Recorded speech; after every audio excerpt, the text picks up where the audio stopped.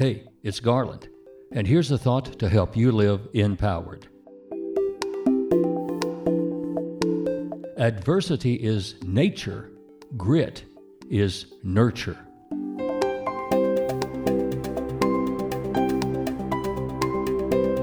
Everywhere you look, there's some form of adversity. Nature involves a struggle, a give and a take, resistance, challenge. Hanging in there, persisting, overcoming is fundamental to personal growth. Growth takes grit.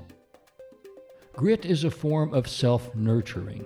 It's the will to succeed, accompanied by that inner voice that encourages you to keep going.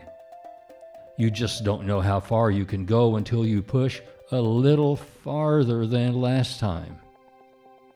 One more repetition in that workout. 10 more minutes on that report to review it one more time while it's still fresh in your mind. A little longer in rehearsal when you've almost got it, but not quite. Hanging in there on a difficult relationship with that extra effort to understand the other person's needs and perspective.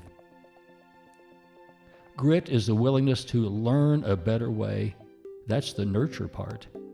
Try. Look for a way to improve. Adjust. Try again. Repeat until you succeed. The byproducts include growth and strength and resilience and knowledge and wisdom.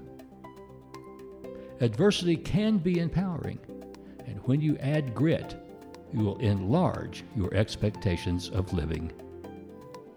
I'm Garland McWaters.